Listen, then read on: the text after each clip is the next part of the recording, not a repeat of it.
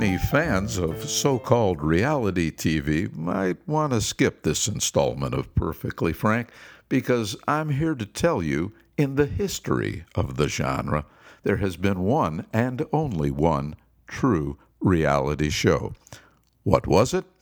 Well, I'll get to that in a moment. First, I'm sure you're wondering how I could make such a broad, sweeping statement. It would be easy to say I have friends of friends in the industry, but rather than rely on hearsay evidence, instead I'll go with first-hand experience. I was with the proprietor of a music store who was excitedly telling me how he was filmed delivering a piano for a reality show when the producer came back in explaining he would have to deliver the instrument again. Why, the proprietor asked. The drop-off went as smooth as silk. Yes, the producer explained, and that's why we have to shoot it again. We need conflict. We need to create some kind of problem to make it more interesting. As it turns out, these shows are, in their own way, as scripted as television ever was. Only the actors, if you will, are unpaid, which may explain the proliferation of such programs.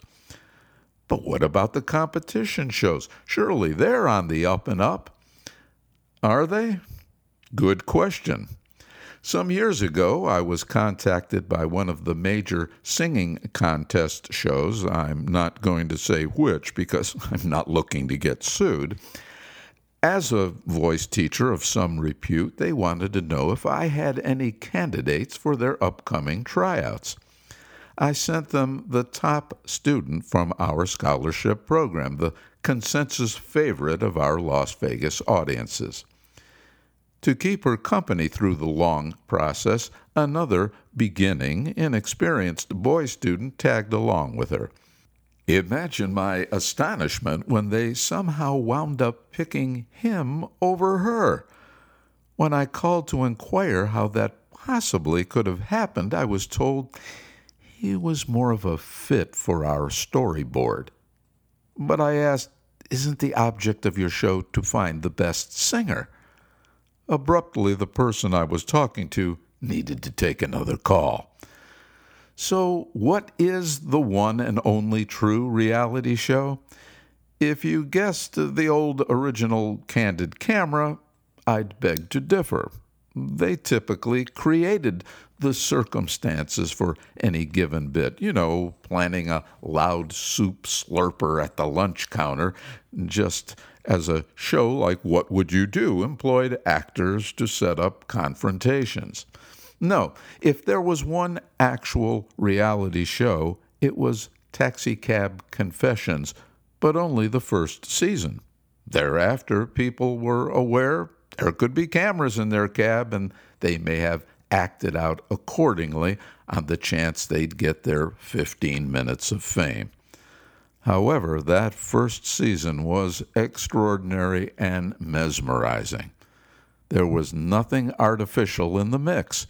People were going to take a cab anyway, and according to my father, who once drove a hack, they often get chatty with the driver. It frequently bordered on painfully real. There's never been anything like it before or since. The rest should be called pseudo-reality at best. What particularly baffles me is the popularity of some of these shows where cameras supposedly just follow people around in their day-to-day lives. Are our own lives so empty we have to live vicariously through others? If so, maybe the time spent watching them might be better spent changing your own reality.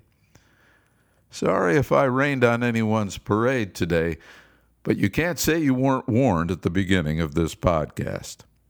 Now it's your turn to take me to task, or pile on, as the case may be. My email is frank@perfectlyfrankpodcast.com. Until tomorrow.